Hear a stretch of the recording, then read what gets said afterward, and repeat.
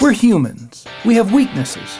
We bring fragile needs to our marriage relationships. Grace-based advice from Dr. Tim Kimmel on today's Family Matters Minute.